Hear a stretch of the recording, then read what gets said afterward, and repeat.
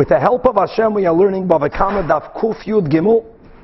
We left off on Daf Kuf Yud Gimel, on Daf Kuf Yud Beis, Amid Beis, 2 lines before the bottom of the Amid, continuing to learn the various procedures that Beis Din will do to someone, and Beis Din's reaction ultimately possibly leading to putting someone in a cherem if they do not comply with Beis Din. And as we learned in the previous year, there is people completely ignoring the Beis Din. In other words, they're summoned and they don't come. That type of non-compliance will earn them an immediate ban versus people who comply. They come to Beis Din, they claim it's not true, then they claim they don't have the money, then they claim they're trying to make the money, to find the money, to sell property, etc. There is a much longer wait that Beis Din will afford the guilty party until ultimately, if that person doesn't pay up, he again will be put into a ban. So continues the Gemara again, Kuf Yud Beis, Amid Beis, 2 lines from the bottom. Amid Ravina says, Ravina, Yohavinon, Zimna, that we are allowed to serve summons. Interesting, Zimna means a time. Serving summons is called, you give a person a time. You can serve a time through a woman or through a neighbor. In other words, Beis Din has an official clerk of the court, a shliach Beis Din. Obviously, ideally, he should be the one going, summoning whoever needs to be summoned.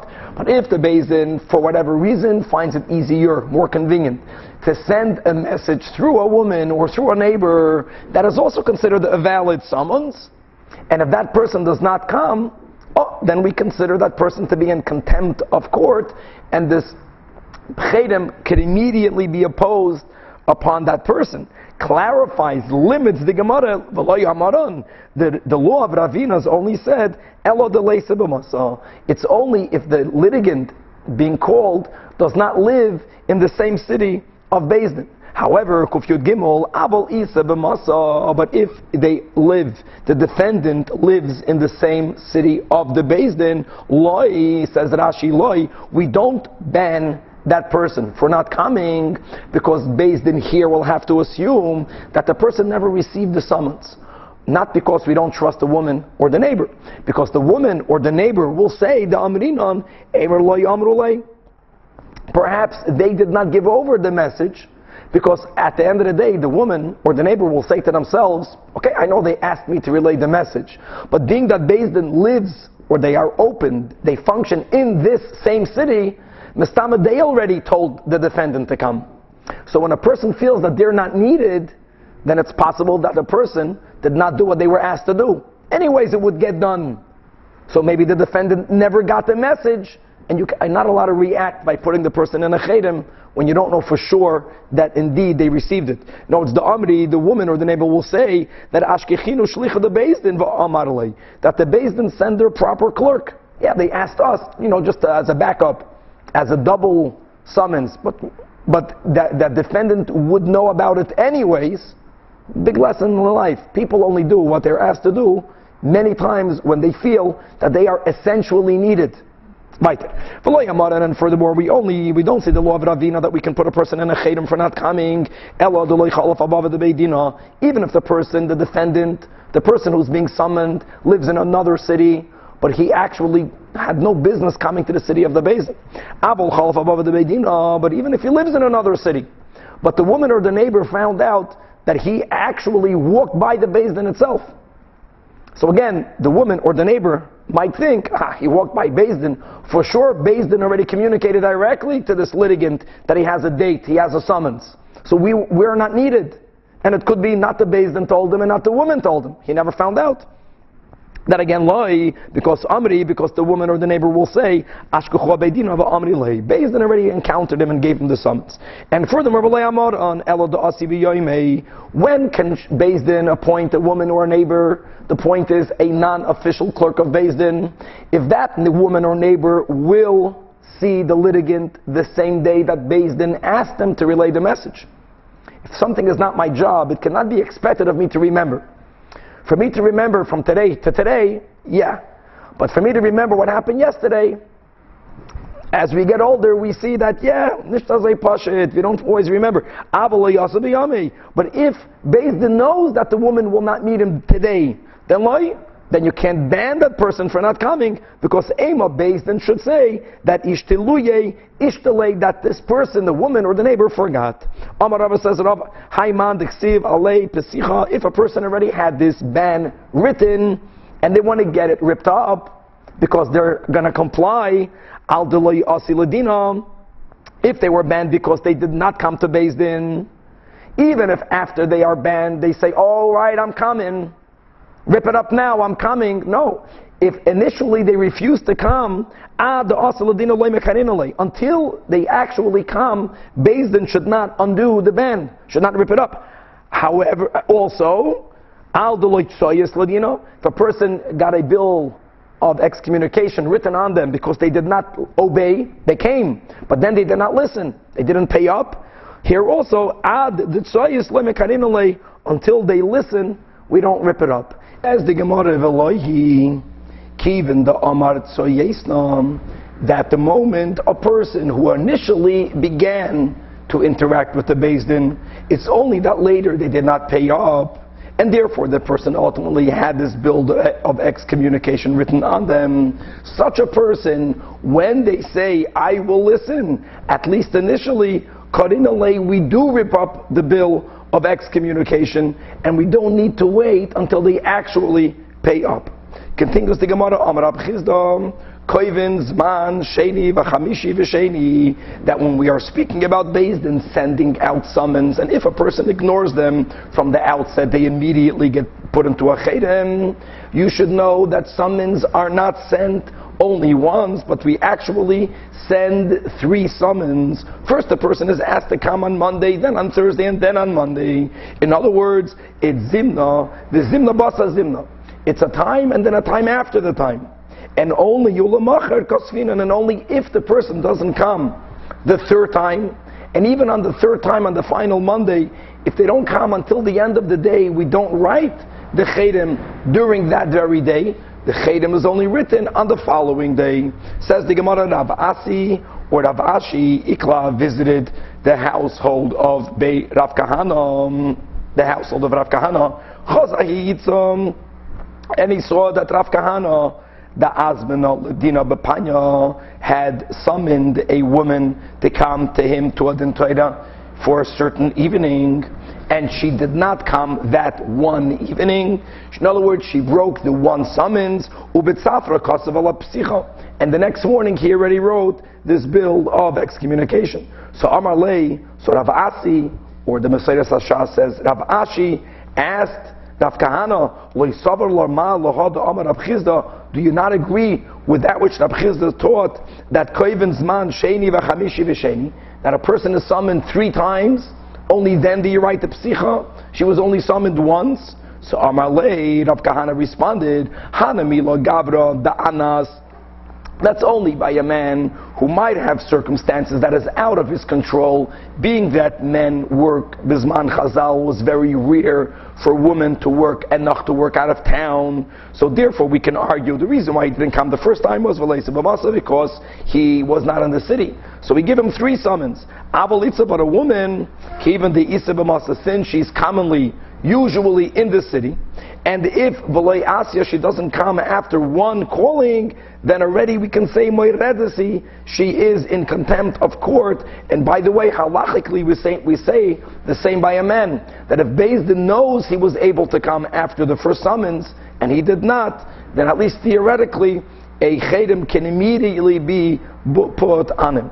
Continues the Gemara, Rabbi Yehuda says, Rabbi Yehuda lo yehivna zimna, that we never summon a person, lo b'yom the Nisan, not during the days of Nisan, lo b'yom the Tishrei, and not during the month of Tishrei, lo b'mali yom toiva, not erev yom tiv, lo b'malo Shabbat, not erev Shabbos. However, explains the Gemara, that what Rabbi Yehuda is saying is that you don't ask someone to come to Beis Din on Nisan or during Tishrei.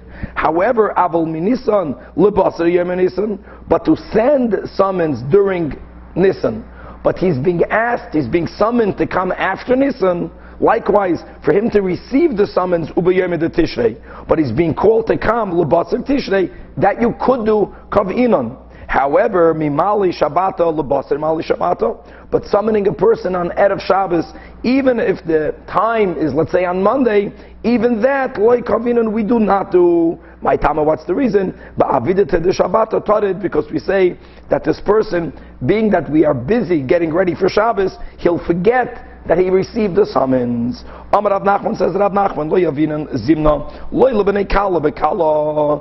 In the times of Chazal, people gathered to learn every Shabbos in shul, and that gathering was called kala. So if Beis Din was having a hard time finding someone, Beis Din, the Rav, should not say, that Yid is coming to learn Shabbos in shul, so I'll notify him during the kala that he's being asked to come on Monday. We don't do that. Nor people who 30 days before the Yantiv, there's an obligation on the communal leader to teach Shilchas HaChag.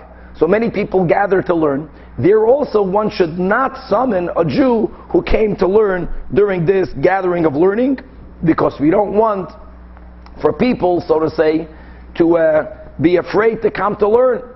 Ki hava asu lekami de Rav Nachman. It once happened that a Yid who came to learn Shabbos by Rav Nachman's kala, by Rav Nachman's drasha, and the litigants who were asking Rav Nachman, hey, we got to summon him. And Rav Nachman was unable to find him. And here he was there. So they asked Rav Nachman, why don't you chaparain and summon him? Amar lohu, so Rav Nachman told them, was the gathering for your purpose? The gathering was for learn Torah. This should be, so to say, a time that people cannot be troubled with anything other than the learning. However, sadly, says the Gemara, nowadays, the ikaramoi, that you have many people that are charlatans, and they evade the summons of a Beis Din, and if Beis Din will not give him the summons during the kala, during the rigla, they might never get in. So chayshinan, we are afraid of that, and we give the summons even during the kala and even during the rigla. Now the Gemara is referring back to the Mishnah. The Mishnah says that im hoya davar sheyesh b'yachrayis chayv l'shalem, that when a father stole, God forbid, and he passed away, and he niach lifneim in front of his heirs, so the Mishnah says that if that which is stolen is something that has achrayis, which normally refers to land, then the children have to give it back to the father. So says the Gemara, we had this in the beginning of the Pedic, that Masni lay Rebbe Rab Shimon Berei, that Rebbe taught his son Rab Shimon, loy davar sheyesh b'yachrayis mamish. Our Mishnah is not only referring to land, karka ein and exelis, and therefore Yush or not is irrelevant, and Avada, the Yarshim, have to return the land to the original owner, El afilu parav v'chaydish ba, even if the father stole a cow, and the children would like to use it to plow their fields or chamayr, or if the father, God forbid, stole a donkey, and the children want to guide it in the street to carry their stuff. And when there was Yush, being that we're going to go according to Rami Bar Chama, that holds that Rishus Yoirish is Kirishus Lekayach, you have Yush, you have a Shina Rishus, so therefore you should argue, they own it. And Be'etzem they do. Nevertheless, says the Mishnah, Chayavim lahachzir, they have to give it back to the owner, B'pnei kavod aviyim, to give their father honor, because everyone looking at that cow remembers, dad, these kids, their dad stole this cow. So every time they'll see it, they're doing a dishonor to the parent. So that's why you have to give it back. So the Gemara asks a beautiful question. From Rav, is it kavod aviyim because the examples, cow or a donkey, are items that are taken out in public? So everyone will constantly see and remember the sin of their father. What about a bed? Something that remains, something that's identifiable, something that's recognizable, but it's not out in the public. Who might see it and remember their father stole? Only someone who enters their home, much less people. Mita umeisev aleh, if the father stole the bed and the children want to lay on it. Shulchan, if the father stole the table and now the children want to use it to eat on it. Ma'u. So Amar Loi, Rav responds, right, that I recorded this pasuk the whole time. And as Rashi says, what did he mean? Give it to a wise man. Give an idea to a wise man, and that wise man will work with it and expound it. Meaning, says Rashi, that they should also return the bed and the table like they have to return the cow and the donkey. It's something identifiable, it's something recognizable. Even if only one person looking at that item will remember, this was something that your father stole. We have to return it. Moving on to the next Mishnah. Now, the Mishnah here is speaking about the following: that during the times of Chazal, times of the Mishnayos, times of the Gemara, it was very common that when kings or governments collected taxes, or when they wanted to collect certain types of customs, the way they did it was they made a statement that from this region we want to get X amount of money this year for taxes. Or if it was a custom collector, whatever you're charging customs on, from this product we would like to get X amount of money for customs. The government did not want to bother itself by collecting it from the individuals. So one common business then was that a person told the government, you want $1 million taxes from this region? I'm laying it out. And the government or the king gave them official rights for them to go individually and to collect taxes or to collect customs.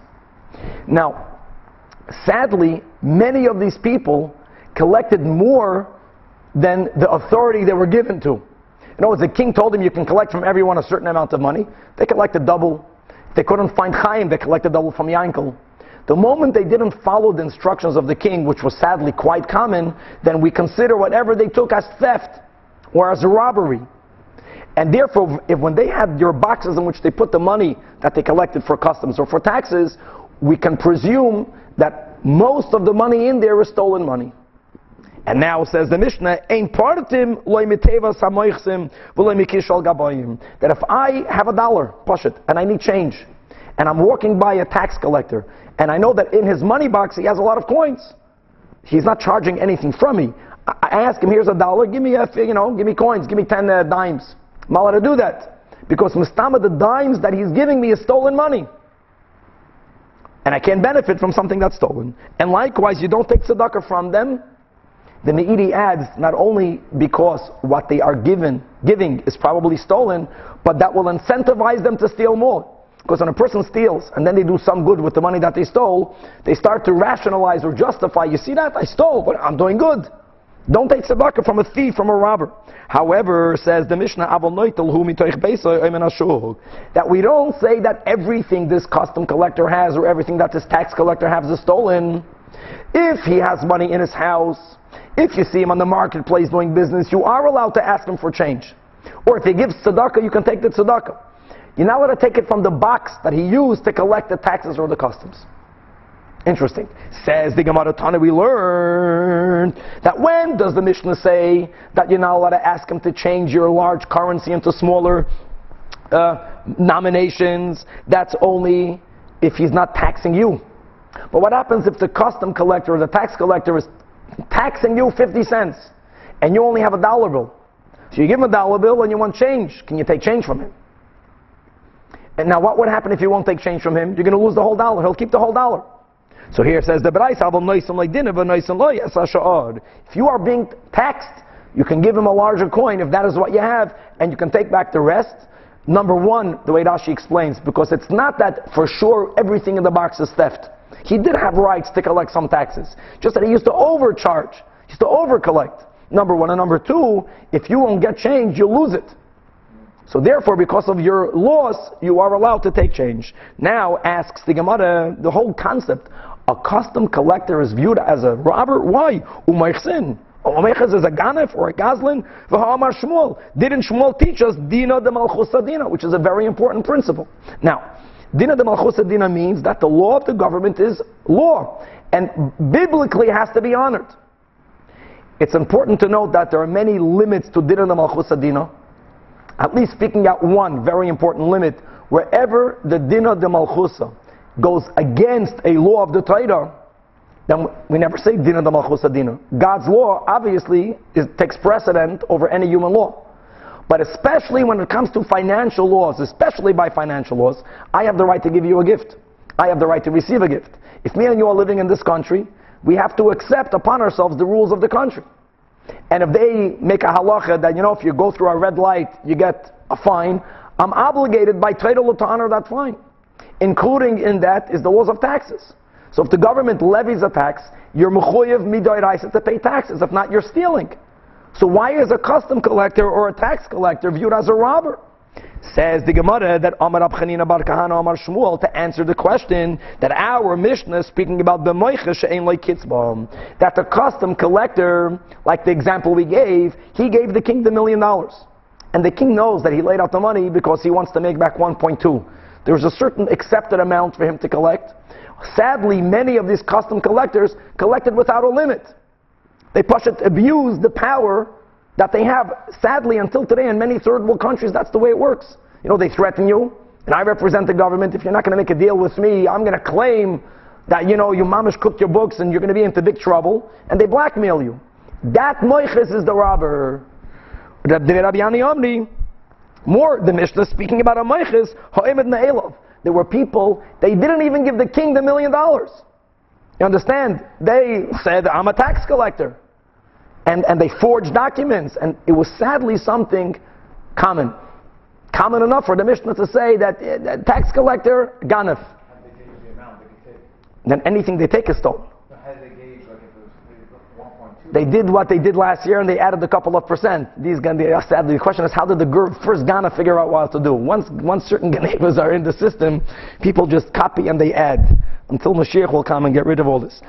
Now, other people learned that Rab Chanina bar Kahana Amar Shmuel's statement and the way Rabbi Yannai's statement was not said regarding our Mishnah, even though it works. It was said regarding another Mishnah. It says in the Mishnah that we're not allowed to wear wool and linen, and the din is that even if I'm going to be wearing wool and linen, not because I want to benefit from the garment, but if I am doing it because I want to circumvent myself from not having to pay taxes, as was the rule, that if I had a store, whatever was there for sale, see here in America it's gewaldig. When you pay sales tax? When you sell it. Then it didn't work that way. So the government official walked into your store, they counted how many pieces of merchandise do you have. For each one they want a certain amount of tax. So the storekeeper many times would wear 10 pairs of pants. So like this, he didn't pay tax over 9. Now the question is, you're not allowed to do that. That's going to be the question. So the Mishnah is addressing the kalayim issue. That if these garments are made out of kalayim, you're not wearing it because you want to benefit from the garment. You're only wearing it to evade taxes. So the Mishnah says, you're not allowed to wear adam kalayim. Even if you're putting one on top of the other, you're not benefiting from all these garments. You're not allowed to do that. Even though you're only doing it not to pay taxes, because at the end of the day, you're wearing kalayim.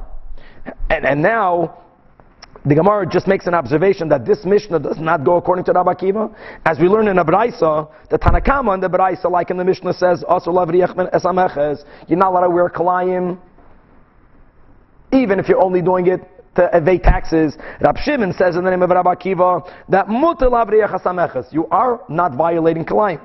And what's the underlying argument? The Marsav Rabbi Akiva holds, in Masechta Shabbos we continuously learned, a person does one thing which has a certain effect, but they don't intend for that effect. Like here, kalayim is I can't wear a garment that's made out of kalayim. I'm not intending to wear a garment, not for protection, not for dignity. I'm only wearing it not to pay taxes. My intent is not wearing. So it's davar she'ein eschaven. Rabbi Akiva holds that there's no violation, like Rab Shimon. Umar savar davar she'ein eschaven is aser. However, if not for the issue of kalayim, then one would be allowed to wear these garments. So here the question is, how can that be? Not paying taxes is aser midoiraisa. Elo lavriach men hamechas mishari. Shmuel says din the malchus adina. So for this, Rab Chanina bar Kahana, in the name of Shmuel, answered, but moicha she'ein lo kitzba. That Mishnah speaking about a tax collector that's wrongfully collecting. He collects more than the king authorized him to collect. And in the school of Rabbi Yannai, they said, no, we're speaking about a tax collector that had no permission. In other words, Rabbi Yannai felt that once a person was given permission, then maybe whatever he collects is tax. Maybe he's not such a big ganef. Maybe that's part of what the government gave him. And if you don't like it, then move to another country. There the tax collector is even worse. Might as well stay here. And then there were others that learned this, again, these two answers regarding another din.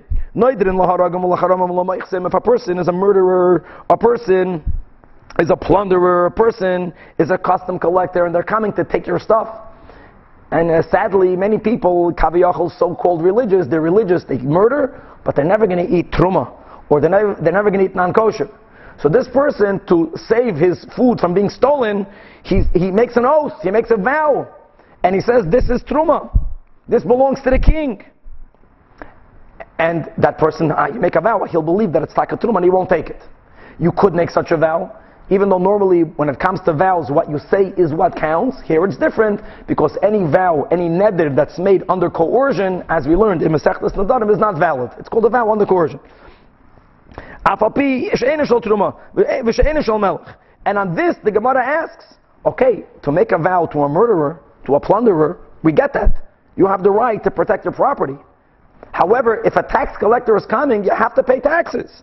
How can you try to circumvent that? Shmuel says, Dina de Malchus Adina. So for this, Rabbi Chanina Bar Kana in the name of Shmuel says, B'moichesh ein like kitzba. Devei Rabbi Yanai says, B'moichesh emed me'ilov. Ravashi says, another answer on all of these works of Tanaim, that we're speaking about a Moiches Kanani. The Kananim were a nation that had no morality, they had no ethics when it comes to monetary laws. So if the Moiches is a Knani, you right away understand this guy is a Ganef. He only got that seal as another medium, to force people to part with their money. The Tanya, as we learned, Yisrael v'Knani Yanos, that if you have a Jew and you have a known robber, that the Jew and this known robber are having an issue amongst. The robber lent the Jew money and he wants the money back. And the Jew has some sort of claim. Now the issue here is that even if the Jew owes him money in this scenario, we're speaking about a case where we know that this person in the past robbed from him, in the future will rob from him. So are we allowed to help the Jew save this money? That's a very interesting question. And you should know that really the heart of many din Toidas is that someone has a claim against me and I don't pay. In most cases, the reason why I don't pay, the narrow claim that he has, I know is true. But I come with a whole other story. Hey, I owe you for this, but there were another 50 cases where you owe me. So I feel that I'm justified to keep my money. And that's where things get very complex. And normally we don't like to mix one rule with the other. Because let me deal with this din Torah, and if I have a claim against him, make another din Torah. But when you're speaking about a robber, you can't make a din Torah with him. So here there might be a justification to use the legal system to save the Jew from paying to that robber, even though he might owe him the money. So we learned over there again that a Yisrael and a Kanani Yanos, they come to a din Torah. If you can exonerate him through using the din Torah, then Zakeu, and tell the Kanani Anos, that's our rule. Only if it's true. You can't lie to him. If by the Jewish law, the Jew will lose, but by the non-Jewish law, the Jew will win, then we have the right to tell the Goy, listen, by your law, he doesn't have to pay you. That Zakeu ve'emer lekach dinchem. But if not, if by any legal system, in this narrow case, the Jew owes the money, so the Tanakama says, Rabbi Shmuel says, since this person, this robber, robbed in the past and will rob from the future, so you have to outwit the robber, and the Jew should not have to pay him. The imlav boim olav bakifin.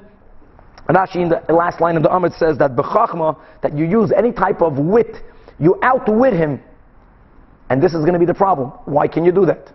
Amazing. Look at our ethics. Even though that person is a robber, nevertheless, the question will be, how are you allowed to outwit him?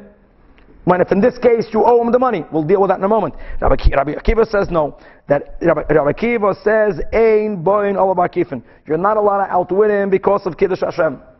And as we speak out many times, that on one hand, when people say that it says v'negdashti b'toich b'nei Yisrael, which means that we have to make a Kiddush Hashem amongst the Jewish people. The main Kiddush Hashem, or God forbid, opposite, is when we are amongst our fellow Jews. What we do in the Gemara and in Halacha amplify the concept of Kiddush and Chilul Hashem even when there's only non-Jews around. In other words, in the positive, when we behave in a way that a non-Jew looks at me and says, wow, that Jew, look how ethical he is. Blessed is the God of the Jews. That's called the Kiddush Hashem. And God forbid the opposite. So Rabbi Akiva says that even if he's a robber, and we know that he robbed and he will rob in the future from this very person, if the case that was brought up, if the Jew cannot win this case, not b'dinei Yisrael, nor b'dinei Akum, then you're never allowed to fool or to outwit a non-Jew. It's a Chilul Hashem. Rabbi Akiva, and here the question is, Rabbi Akiva was saying you only can do it because of Kiddush Hashem, implying that if not for the issue of Kiddush Hashem, then he would agree that you can outwit him. Even on this, the Gemara says, the Gezel Kanani Mishari. Who cares if he will rob in the future, if he robbed in the past? So deal with that in the future or in the past. Forget about Kiddush Hashem. Yes, the litigant is a robber. So what? If the Jew owes the money, how can you not pay back? Rabbi Akiva was the one that said, Amar Rab Shimon, that's the question, that when the Rabbi Akiva came from the city of Zephirin, he expounded, from where do we know in the Torah that we're not allowed to steal from a non-Jew? And by the way, even from a Kanani, means even from a person who himself has no ethics in money. I can't justify, I'm stealing from a crook. That's not a justification. That person can be the biggest crook in the world, I'm never allowed to steal. And the proof, the basis from the Apostle in Parshas Bahar, the Torah there is dealing with a Jew that sadly, from becoming very impoverished, sold himself to a non-Jew. So there is an obligation on the Jewish community to redeem the slave by paying his master the redemption money. So you calculate, you buy a slave you can only buy until the year of Yovel. So let's say he bought him 49 years before Yovel and he paid $49. So $1 a year. So if the Jewish community got their act together 10 years into the servitude, you pay him $39. The Torah says, after he was sold, you have to redeem him. You have to pay the owner his value. Says the Gemara Kufyat Gimel Amud Beis, meaning, don't help him escape. Theft, you can't steal. Now on the other hand, says the Braisa, if you have to pay him out, what happens if the owner only wants an exorbitant amount of money?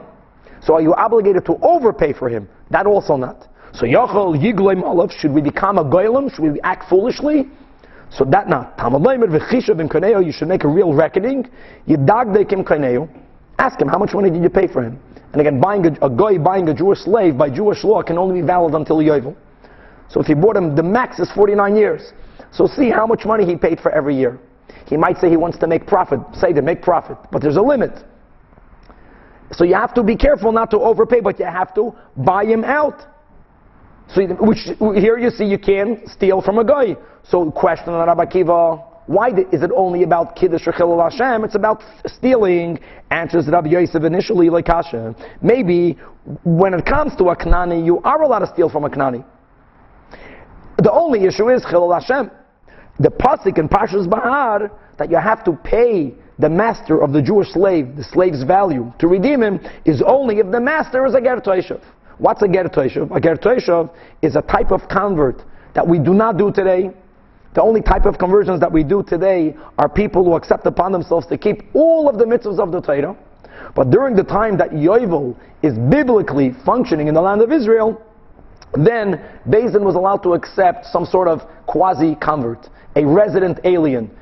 A convert that's not fully converted. There's a three-way machlokes tanoim in Masechta Avodah Zarah. What exactly does that get need to accept upon himself or herself? One opinion says not to serve idols. The other opinion says that they have to take upon themselves to keep all of the mitzvahs aside of not eating kosher. That was the thing they can't do. So they're not a full-fledged convert, but aside of they want to eat nevelas and treifas and chalavakim and all the stuff, they're accepting all the mitzvahs. And the third opinion, which is the way Rambam paskins, is that people who make a commitment to keep all the 7 Noachide laws because God Almighty commanded them to keep it. And many goyim keep most of the 7 Noachide laws, but sadly they don't always do it because Hashem commanded. And we're living in the Western countries, many people here are Christians or Catholic, that Christianity is Avodah Zarah, mamish, even for goyim. And not like people mistakenly think that there are those who say that goyim can believe in shituf, in some sort of partnership. Many of the Rishonim hold they cannot. But those who say that since it says Shema Yisrael, that a Jew has to understand that Hashem Echad, that somehow implies that goyim don't have to accept the Hashem Echad. But on this we know that the meaning of shituf, that they might be allowed to believe in, is as long as they call Hashem the God of gods. The Karolei Elikad Elikayim, which means that they believe that there are certain powers other than God, but they still have to believe that God is the ultimate power that has the veto power over everything else. And that's not Christianity. Christianity is, God forbid, is that they believe in that there's some sort of partnership in God Himself, or division in God Himself. That's Mamash Avodah Zarah. And when Mashiach is going to come, it's not just a narishkeit. That is in violation of the 7 Noachide laws. So, attempts Rabbi Yosef to say that only a person who's a ger toisha from him you cannot steal. Abaye says that cannot be, because the source that Rabbi Akiva brings from Parshas Bahar, Tarvayu Gabedod Iksivi, as the Braisa expounds on the verse in Parshas Bahar, speaking about a Jew who broke Shemitah and Yovel, thinking he'll make more money. To which the Torah says, you break God's rules, you lose money.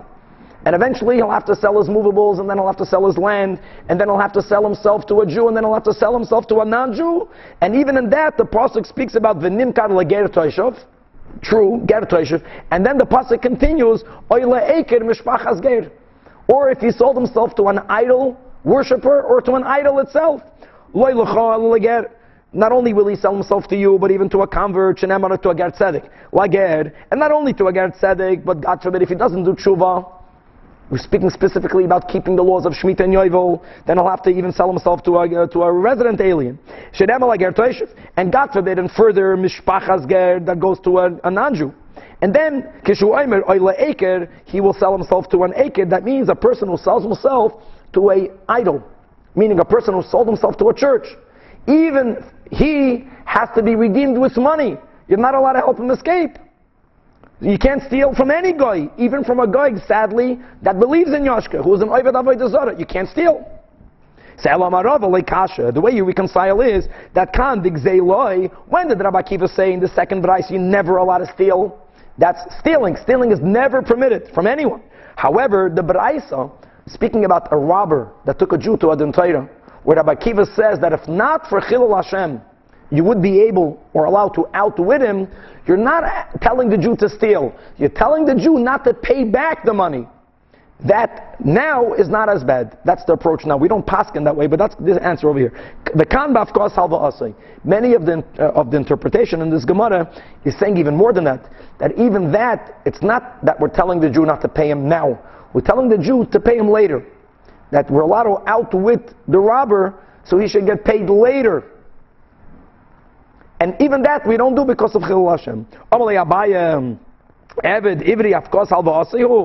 The question is, if you're telling me that holding back payment is something permitted from a non-Jew, then l'chu'ura, when the non-Jew bought the Eved Ivri, he paid him money up front, and now the Jew owes him his work. So that should be like he owes him a debt.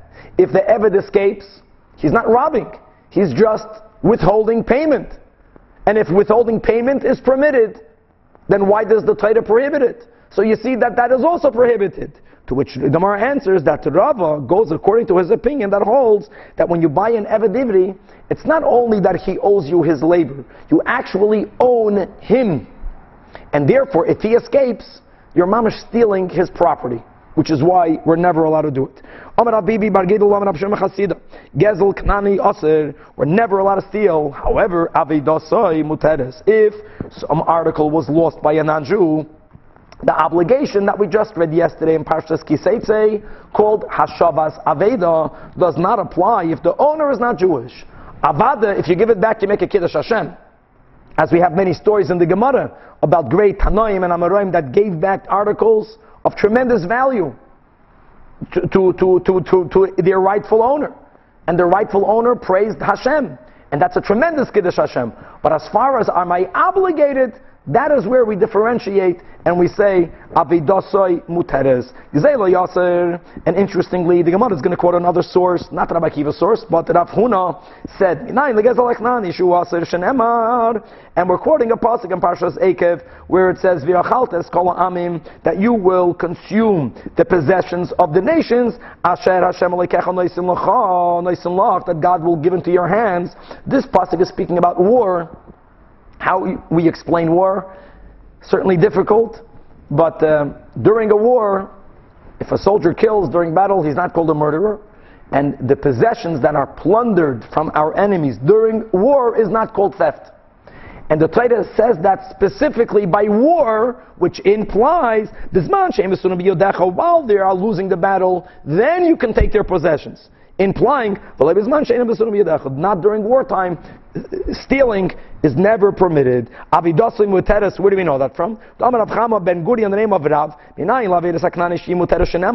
because in Parshas Kiseitze, In the psukim that deal with the mitzvah of Hashavas Aveda, the Torah adds the words L'chol Avedas Achicham.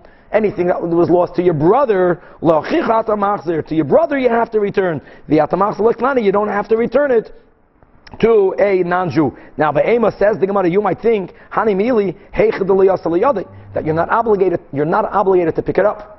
But maybe you would think if you already picked it up, then you have to give it back to the owner, whoever the owner is. That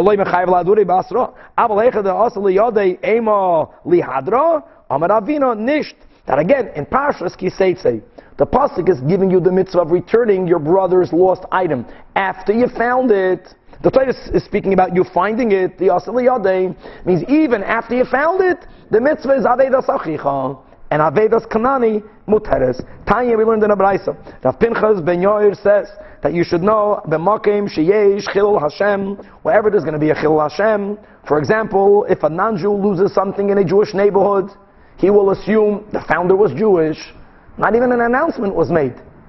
That means they're not honest. That's a Chilul Hashem. Afilu Avidasei Asur. Amar Shmuel says Shmuel. Another halacha. Ta'usay muteres, if a non-Jew makes a mistake, again, Kiddush Hashem, you have. Chilul Hashem, you have. But the obligation is not there to correct the mistake. For example, Kihad Shmuel Zavan Mikuti. Shmuel bought, here the Kutim are considered non-Jews. He bought a lakna de dahava, a golden bowl. Bimar de parzala. The owner, the non-Jewish owner, thought that it was only gold-plated, but really it was an iron or a copper bowl. It was really a golden bowl. And he sold it to Shmuel. And he charged him only dalet zuz, 4 zuz. He charged him the price for a copper bowl. That's golden plated. Va'avla lechad zuzah, Shmuel added an additional coin. Shmuel added an additional coin to make sure there won't be a chilul Hashem. Because if the non-Jew will discover that maybe he knew it was really gold, he's not going to think that. Because the fact that Shmuel was charged 4 and he gave him 5, that gave the impression that Shmuel is a little bit, in Yiddish, zu fleigen. He doesn't know exactly what's happening, so a guy that does that wouldn't know to prevent the chilul Hashem. Rav Kahana, Zaved Mikuti, he bought from a non-Jew 120 barrels. The owner, the non-Jewish owner, charged him for 100. Again, the mistake was made by the non-Jew. Here also, Rav Kahana added another zuz. And not only did he add another zuz, but he verbalized to the seller, I want you to know, I'm selling you 100.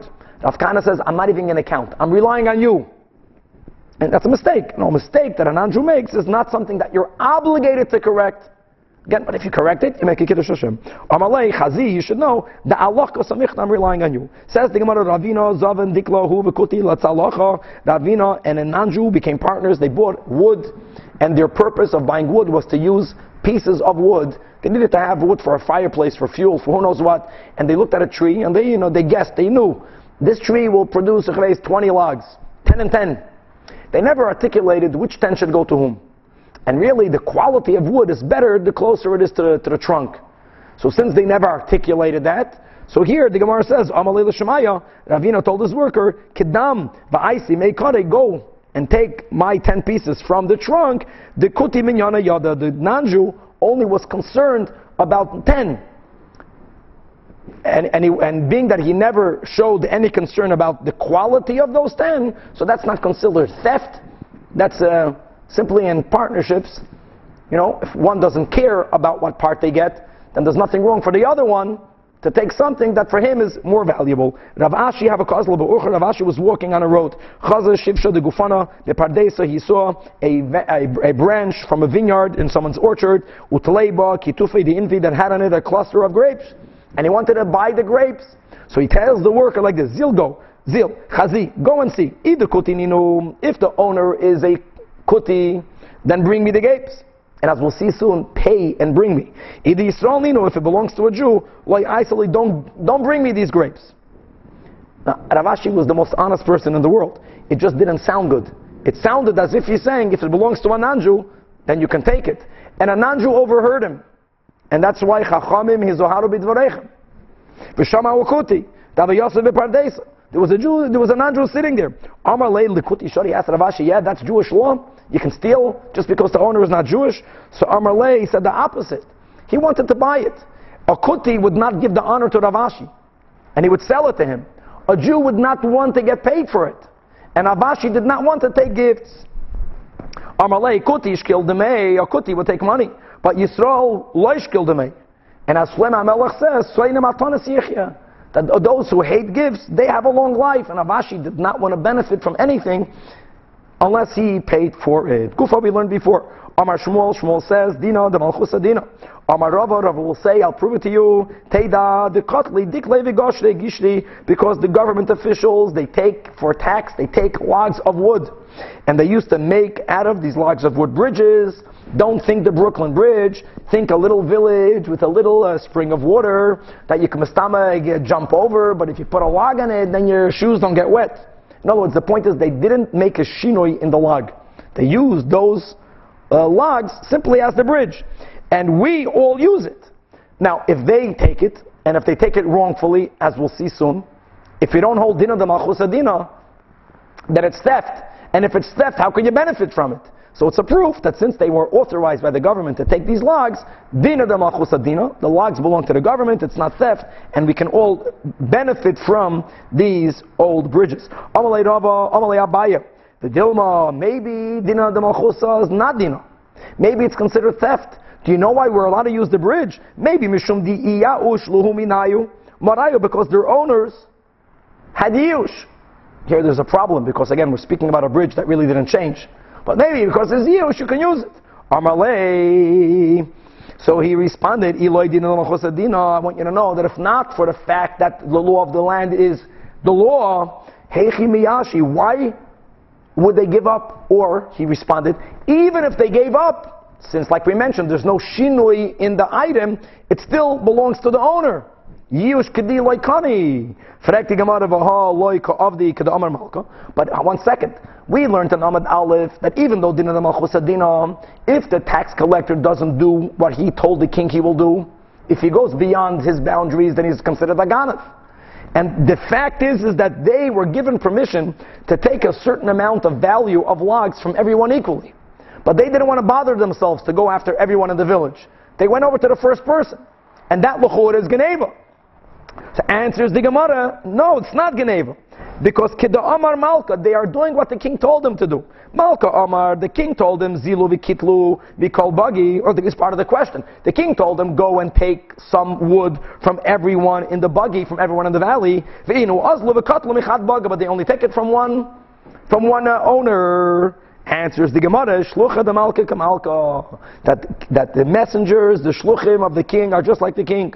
Meaning, just like if the king himself would come to collect, the king would not go to everyone in the valley.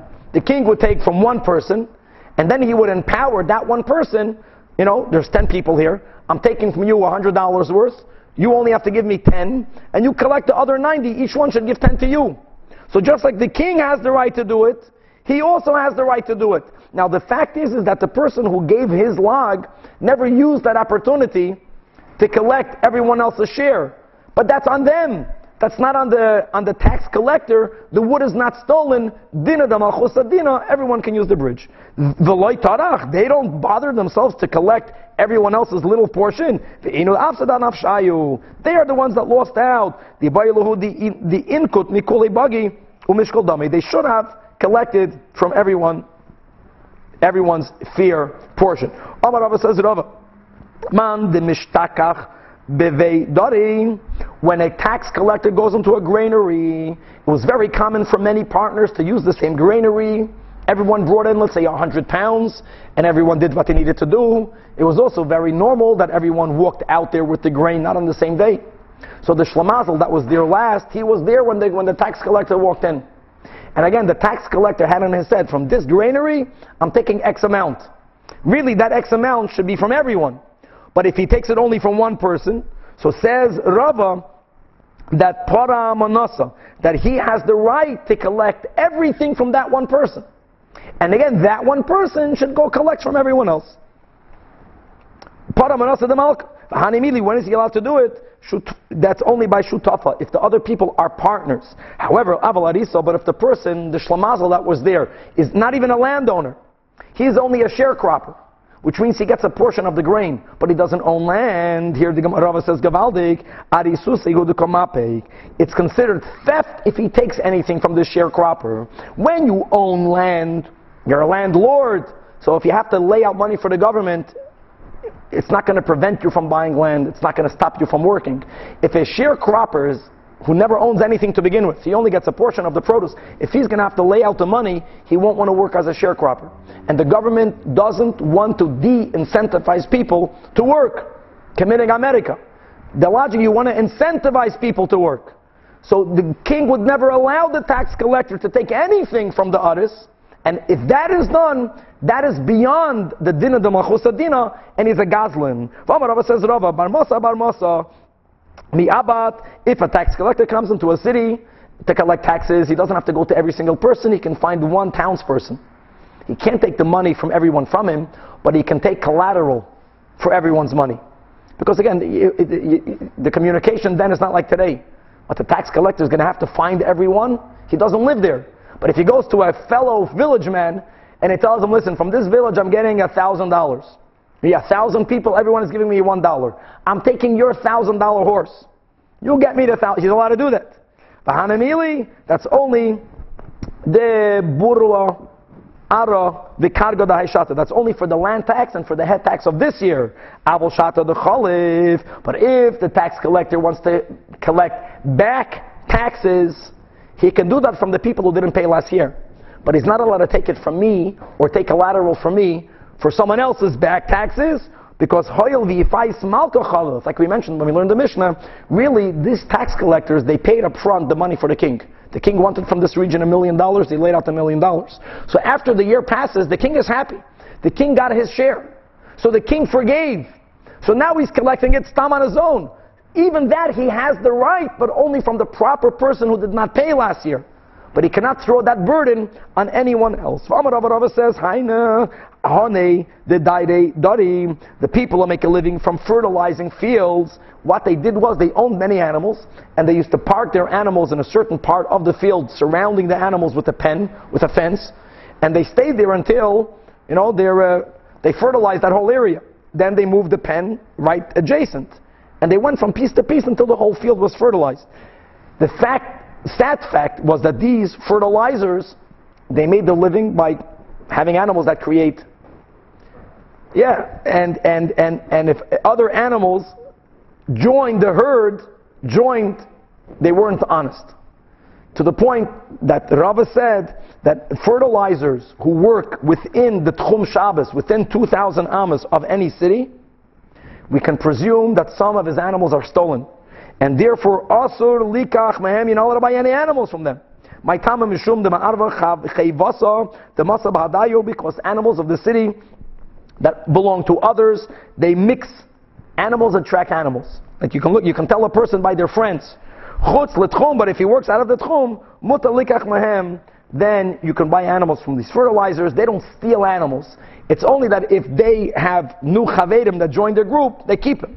Amar Ravina says, Ravina, that but if the owners are running after their own animals, even if they do their work, this is something that we call circumstantial evidence, then you're not allowed to buy animals from them. Obviously, they didn't think too highly of this business of fertilizing fields. Emir Hashem, to be continued.